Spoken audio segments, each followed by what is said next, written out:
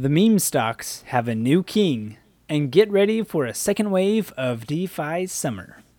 I'm Ryan, that's Brian, and these are your investment headlines from the last 7 days. Headline number 1. NFTs are finally entering the real world. Brian, it's been a while since we've done an NFT headline, so I felt it only fitting to talk about it a little bit because there was some news this week in regards to kind of the evolution of NFTs. And I believe we've talked about in the past how NFTs have been used for virtual real estate. So, for example, there's like these virtual worlds that people can buy, virtual properties and virtual land and virtual buildings and virtual furniture. Basically, like, 3D virtual reality type stuff. You can buy them as NFTs and then you can sell them and trade them and transfer them whatever you want. And so that's been big for a while. And, there's even like some decentralized applications where like they have taken the whole globe, the whole earth, and split it up into like small square plots of land, like 100 feet by 100 feet or something. I don't remember exactly the size. And then you can buy that square plot of land. And so, for example, you could look on the earth and find where your house is and buy the land, the virtual land where your house is. Or you could buy the land where the famous, the pyramids are or the Eiffel Tower is or whatever. And so people are buying these lands and selling them and hoping that in the future they become worth something. Is there any utility to them at all? So in some of these applications you can, bring in other NFTs. So for example, I have bought a picture of a pancake as an NFT. That's actually your NFT that you made, Brian. That was a lovely That's NFT right. that I bought from you. You tried to sell it to me for $200, and I said, you're crazy. So I ended up buying it from you for $12. Anyways, that's a whole other story. But I can take that picture of your pancake and put it on my virtual land. So if anyone were to come and visit me on my virtual plot of land, they could see my pancake. And so I could have like a virtual house NFT on my virtual land. People can come inside my house, see my pancake art, etc. So that would be like the use case of it. But Interesting. But the problem is there's many decentralized applications that do this exact same thing in terms of having an earth that you buy plots of land on. And so even though I buy my plot of land on one application, it doesn't mean I own that plot of land on any other application. And so I just have to hope that the application that I'm buying it on is going to become the one that everyone else decides to use, I guess. Anyway, I see it as very speculative real estate. Some people have made a lot of money for investing in early in some of these, but anyway, that's not what I'm here to talk about. What I want to talk about is how news was made this week because a guy named Michael Arrington, he's a founder of TechCrunch. Anyways, he made news a couple years ago because he was the first person to buy real estate on the blockchain. So in other words, the deed for the property, he bought an apartment building or an apartment. And so the deed for that apartment was wrapped up into a smart contract and tied to the blockchain so that as soon as I think it was on Ethereum, so as soon as he bought the land, the deed was automatically transferred over to him via smart contract. And so he made headlines a couple years ago doing that. Well, now he wants to sell that apartment. And he's going to wrap that apartment up as an NFT, so as a non-fungible token. And this token will include the deed. So as soon as you buy the NFT, you automatically get the deed, the title to the property transferred to you, and you now own that apartment. And there's a couple other things that throw into the NFT as well. Like they include some random art that is displayed in the actual apartment building. You can have the digital art version of that as an NFT, and there's some other things you get with it. But anyway, the main idea is, though, is you bid on this NFT, this token, and that gives you the right to this real world apartment. And that's so it's actually a real world case. And so you may be wondering, why do you need an NFT to buy property? Are you wondering that, Brian? I'm definitely wondering that. Oh, good. Yes. So the answer would be there's some advantages to having real estate tied up as an NFT. Like I mentioned, first of all, the deed, the official paperwork, all of this stuff is wrapped up in smart contracts tied to your token. And so you buy the token, you get all of that paperwork instantly transferred to you. No matter where you are in the world, you own it. It also becomes very easy for you to then transfer it to someone else, or for you to sell it to someone else. Very simply, just by selling that NFT, just by selling that token, you transfer the right to that apartment building. Another advantage is you can actually fractionalize this NFT. You can split it up into parts. And so say you want to turn this apartment into a timeshare. You can split this token up into fourths or fifths or however many fragments you want and sell it to different people. And so everyone can have, for example, a fourth of that apartment complex by owning a fourth of that token. 0.25 tokens of that apartment complex. And so then you have that verifiable proof on the blockchain that you own 1/4 of that apartment building. And then if you decide you want to sell it to someone else, you can sell your quarter to someone else. And anyway, so you can create timeshares and you know, you can split up ownership of property in unique ways, kind of in a digital way. And in addition to this, you can also integrate it into DeFi. So people can get loans, and you can lend. There's some lending options or decentralized financing options that can be used in conjunction with these NFTs to buy them, to lend them out, etc. And so it opens up the world of real estate to decentralization and to being tied to the blockchain. That scares me a little bit because I feel like one of the reasons why real estate doesn't have very many crashes, and it's not super volatile, is because it is very illiquid, right? It takes a long time to go through the paperwork, transfer over titles, things like that. And this would be it seems very convenient, but almost instantaneous. Everything is democratized and now tradable. And so I could see certain assets like real estate crashing very quickly, and then having a lot of volatility involved because of the ease of being able to trade. Does that make any sense? It's a very pessimistic way of looking at it, Brian. Wow, way to rain on my parade here. Okay. I mean, it's really cool. I like the idea, being able to own a part of something, that you probably wouldn't otherwise be able to, but it does have some drawbacks, I would imagine. Yeah, I didn't think about that. That's an interesting point. But I overall I think it's the future, and being able to if I wanted to invest in an apartment complex or whatever, I could buy a fraction of a token that represented the entire apartment complex. I can then sell my portion of the apartment complex to someone else.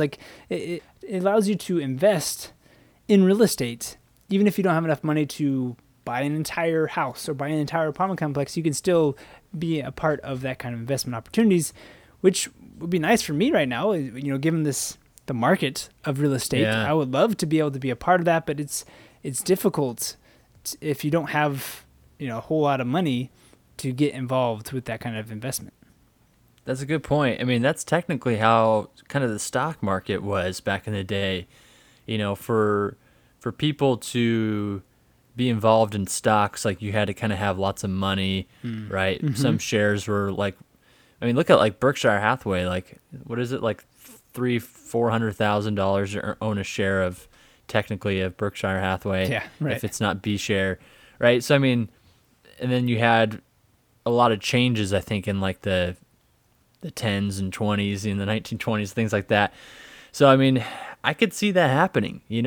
Democratizing, kind of like what Robinhood does with fractional shares. Mm-hmm. Making sure the little guy has opportunities to still take advantage of investments, even if you're not a big investor that has a bunch of cash just ready to be invested. Yeah, I like that. I like that. I think that's a good way to look at it.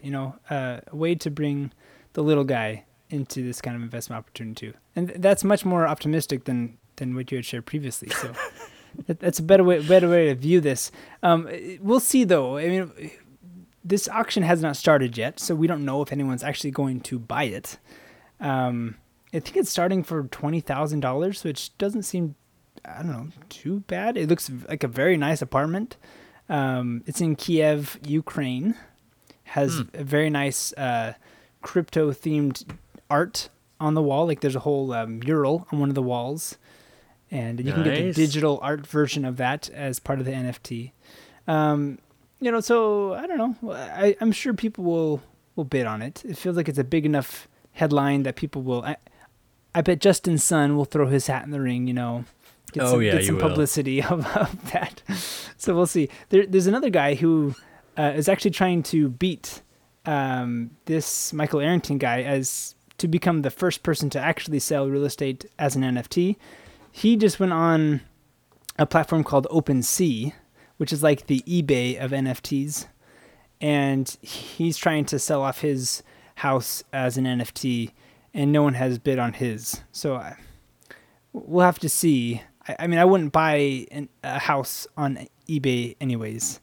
So maybe it's just the wrong kind of platform that he's on. But so we'll see how popular it is. But I do think it's exciting to see, more real world, real use cases for NFTs, especially because lately there's just been such a bad rap for NFTs because a lot of them are on Ethereum.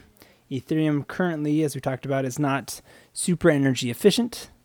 That'll all be fixed. Hopefully, will be fixed with the upgrade, and then NFTs can really shine.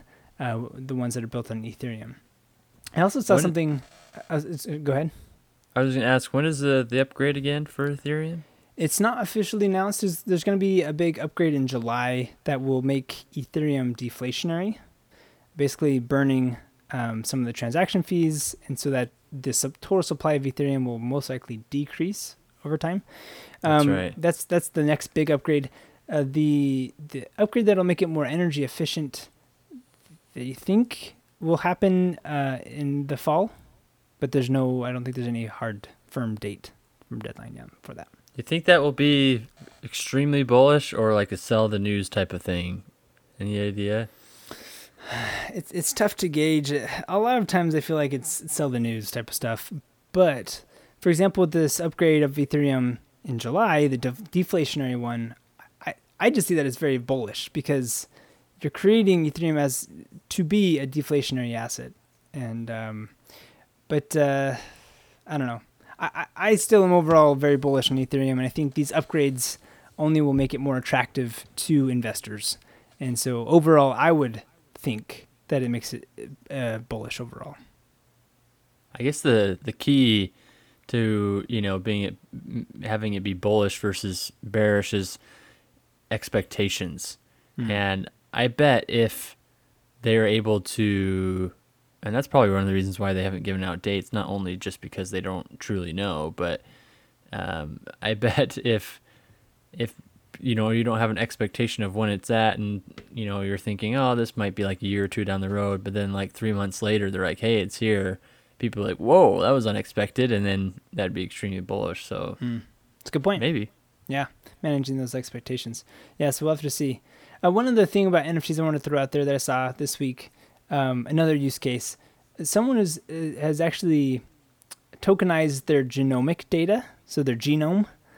They got like one of those genome tests, and they tokenized it, and so they turn it into an NFT, and they can license it out to researchers. An interesting way to maybe collect some revenue or to keep track of where your data is going. So, anyways, It is interesting, huh? so NFTs are becoming less of a joke, and you don't see millions of dollars anymore going towards pixelated art NFTs, that kind of bubble has kind of died down, which is a good thing, I think, overall. Now you're just going to be selling your organs on an NFT in the black market. That's right. You have rights to my left kidney. Headline number 2. The meme stocks have a new king. Well, Ryan, GameStop is no longer the dominant meme stock as of lately. Do you know who the new king is? Well, I'm guessing it's AMC. That's right. So, since the beginning of last week, AMC is up, get this, 164%. Ooh. So since Monday of last week, so just over a week. And then if you count like after hours today, it's up over 200%. So it's exploding higher. And GameStop is only up about 40% since then. That's only 40%. Yeah, not as good. Yeah, that's child's play. But once again, this is a short squeeze stock that Wall Street Bets, on Reddit, they love. And now it's the most talked about stock on Reddit. And for me personally, forget the stock for a second. I love the company AMC. You, me, and our other friends, we'd always go there when we were kids growing up. It was just a fun experience, going to the theaters, and AMC does a great job at that. And, they've even made it better. They had a good experience with, with their nice reclining seats. Mm-hmm. I don't think I've been to the theater, though, in probably like 2 years. Have you been back there since the pandemic I was going to say, I don't think I'm ever going back. Ever? I don't really care to. When we were younger, I didn't mind paying $10 for a ticket. But, I'm not going to spend money for my family to go, pay $50. I know, that's true. Take your family, you pay $50 just sit at home and spend, $10. I'm not very optimistic on the future of theaters in general, but sorry to hate on your AMC, Brian, but... Well, a lot of people are bullish. I don't know about the theater industry, but they are on this stock for some reason. But apparently people are itching to go back to the theaters because this past weekend was the best weekend for the box office since the start of the pandemic. Oh, okay. So I'm sure that headline, hearing that was one of the catalysts that skyrocketed AMC, stock today by, I think it was 22%. But they also raised $230 million from a company called Murdoch Capital. Have you heard of this one yet? No. So Murdoch Capital, it's a private banking and consulting firm. And they, raised a bunch of money from them. And AMC said that they did this so that they can pay off some debt, upgrade the theaters, and then also look at acquisitions.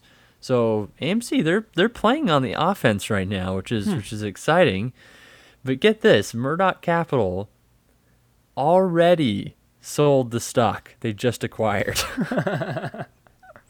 And they said the reason they sold it was because the company is overvalued. Oh, man. So the stock went up so fast that it became overvalued to them, so they sold it and made millions of dollars. I don't know the exact time frame, but it was really fast, which to me, that sounds super sketchy. You don't think they knew that the stock was massively shorted. Right. And they were banking on the stock skyrocketing after retail investors heard that AMC was raising more money. Mm-hmm. So this is a genius, plan for Murdoch Capital. It's the quickest and most successful potential $40 million trade you can do, and so they don't know exactly how much they made, but probably tens of millions of dollars by doing that. But they were just basically flipping the stock. Yeah. Which means that they just dumped the bag onto whoever would take it off their hands, which is, apparently the retail traders. So just another example of some, smart money, big company doing something sketchy to boost up a stock price and then dumping it for the retail traders to be holding the bag, and who knows if that'll be the case this time though. So is there any short squeezing involved here, or is this more just hype on the news and that kind of stuff? I mean, Wall Street I bets. gotta imagine that as the stock keeps going up, that it is squeezing, people out of their Yeah. short positions. Sure. But I mean, it's still got a big short position on it, so it still hasn't, gotten all these people out of it yet. So I mean, I could see it keep going up, but it's like that hot potato game, It's like, how long can this thing go up, and can you keep relying on somebody paying more than what you paid for it? And it's fun, and I love doing it with GameStop. That was, it's a thrill, but it's it's risky. Let's Yeah. just leave it at that. Yeah, RIP GME. What's the next meme stock? Because AMC was around with GameStop, right? I remember yeah. AMC kind of doing well at yeah. the same time. Are there any other like meme stocks in the same category? Yeah, so there's been a few. I mean, there's been several, but I know a lot of people track like how much a stock is named. Like they have like algorithms that like see how often it's mentioned and stuff. Oh, okay. And so GameStop at the very beginning, that was kind of the number one, and now AMC's the number one talked about on Reddit. Mm-hmm. But there's been other ones like BlackBerry, BlackBerry. Nokia. Yeah. It's all these companies that are dead, of course. Well, yeah, it's because BlackBerry. they're the ones that are shorted because for good Yeah. reason, probably, right? Right. But and then I know one of them, Beyond Meat, I think was one of them. Oh, yeah, that was a And- new one. Yeah, it's a more newer one. Didn't Yeah, they just have an IPO like last year? I think a couple years ago, Was it a couple maybe years 2 or ago? 3 years Oh, ago. okay. And then another one was Bed Bath and Beyond. I think that one kind of got a little bit of a short squeeze, and I think that one's still shorted heavily. So Interesting. people keep, acting surprised that these keep happening, but I mean, this is going to continue on as long as these people are trying to play in this space, or keep shorting these stocks. It's going to keep happening, So you think this is the new normal? Is to have I these think meme so. stocks that driven by Reddit and Yeah, retail. I think, well, I wouldn't say necessarily that it's going to be a forever thing, but I think it's going to take a lot of blowing up for short sellers to stop shorting some of these, smaller market cap stocks yeah. and be a lot more careful with what shorts they're going into. And so it could take a while for the shorts to learn their lesson because they're still shorting them. GameStop, AMC, all those ones. I mean, it's still pretty crazy. But I mean, look at Tesla. Like that one's like been a widow maker, Yeah. for shorts for a long time, and they're still shorting it. Now they've got what's his name, Michael Burry, shorting it, and so. Yeah, with the exception of Tesla, I do like I don't know. I just hearing this again, I do like the idea of the little guys standing up for these bullies. Everyone that's trying to short it, they want the downfall of these companies, and then the little guys like, no, we're gonna pick up AMC, we're gonna support AMC, we're gonna support GameStop, even though they're a dead company, and the big guys want them to die. We're gonna support them and give them a pick me up. I like that story. I like that narrative, but I feel like all it is a story and a narrative. Sure. Like, I think it's like we've talked about in the past, where it's like how much of this short squeeze is actually from retail traders and their call options and stuff Sure. like that Sure. versus, big money coming in and manipulating this a Countering little it. bit. And Yeah. So I hope it's true. I hope like that continues and the story is actually true, because that would be cool. I agree, but I have my doubts on that is actually happening. We got to save BlackBerry, Brian. Headline number 3. DeFi is upping its game to bring on a second DeFi summer. So DeFi, decentralized finance. Some interesting stuff that's going on in the DeFi space here. One of the most fascinating aspects of DeFi, to me at least, is the whole governance aspect. How do you have a decentralized finance application stay decentralized? Well, you need the community, a decentralized community, to be involved with the decision making, to make decisions on upgrades and are we going to merge with another application? Are we going to integrate with someone else? Are we going to partner? Are we going to, all these different decisions that have to be made on these decentralized applications. How is it done in a decentralized way? Because you don't have some CEO making the decisions, right? You don't have a governing body that determines what's best for the shareholders. It's the people that make those decisions. And so with DeFi, they have governance tokens, which I think we've talked about a little bit at least, which allows anybody who owns those tokens to cast their vote and make their voice heard on different propositions of what the community wants to do. And so recently, one of the big names in DeFi is Uniswap. It's a decentralized exchange. I think I've mentioned them several times before. They have a governance token, and recently the community decided on establishing a DAO, which is a decentralized autonomous organization, basically this kind of decentralized body that determines financial decisions and stuff. And they set up some different grants programs and different ways to fund different companies and get sponsorships, and they're starting to do marketing as well with these kind of financial decisions that they have to make. And I think what often goes overlooked, something that I forget, is that even though this is a decentralized exchange, Uniswap still makes revenue. They still make money. And so you think about, where does that money go? Because it's not going to employees. It's not going to CEOs. It has to go back to the people. And so Uniswap, for example, made $250 million in revenue last month.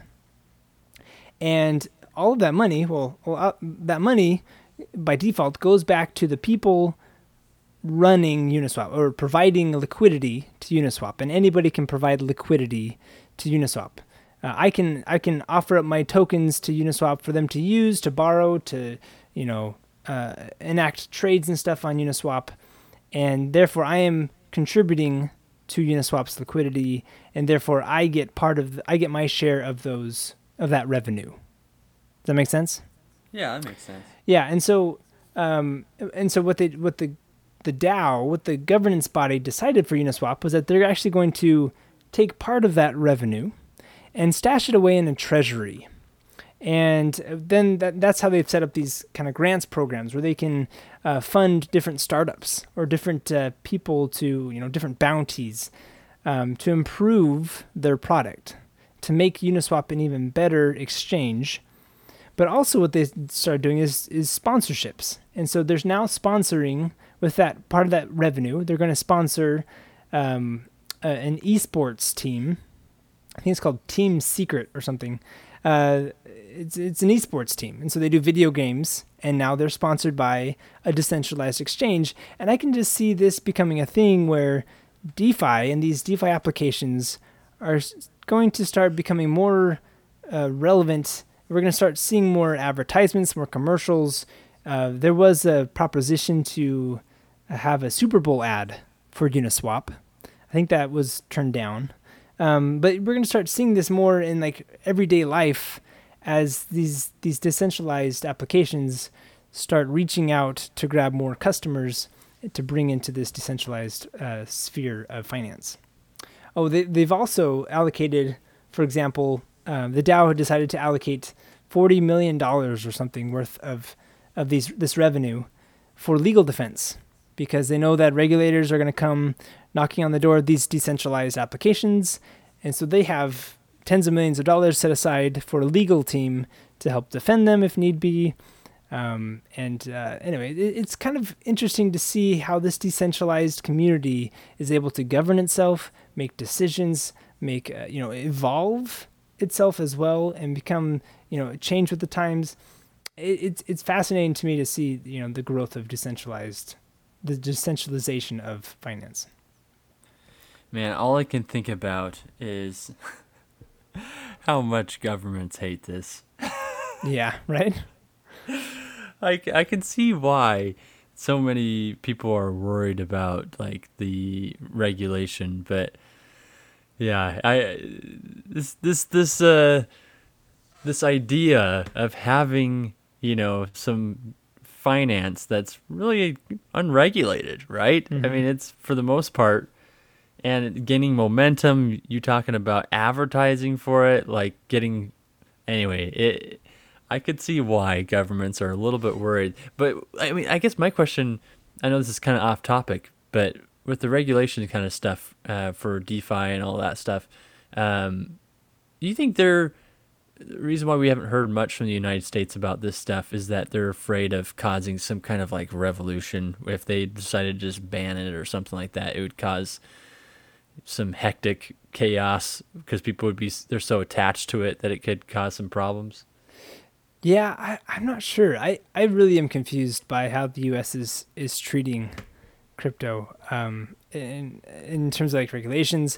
There probably is part of that. They know that at this point it's too late.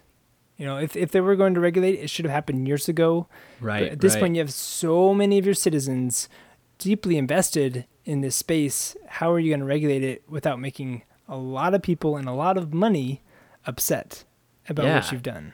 And now you've got like institutions coming in, and they've got even bigger money, and so it's going to cause even more of a ripple effect if there's some negative consequences. Right. Yeah, I'm just thinking about how much regulation and how much the government and the Fed love their control over monetary policy and with finance with the banks, right? They have all of these like stress tests and all this stuff. Like you can't do that with DeFi, like you can't like put all, I don't know. It's just, it'll be interesting how that all pans out. For sure. And it is a little like, I totally get why the centralized governments would be leery about this. And in some, there's a part of me that is a little, I don't know. I could see it ending up poorly, going bad. When you have something like Uniswap, a decentralized organization that's, based on these projections, making $1 billion+ in revenue a year, and you're just saying, okay, community, decide what we're going to do with it. Right. That could get out of hand. And if there's not, clear guidelines on what's okay, what if the community, majority of the community votes on some proposition that is not good. So I could see it has a potential of getting out of hand. You just have to hope that with that much money, with people that heavily invested, that they'll continue to do the right thing with that kind of power, because these DAOs are going to keep getting more and more power and more momentum, and edging into that centralized governance, centralized power and authority.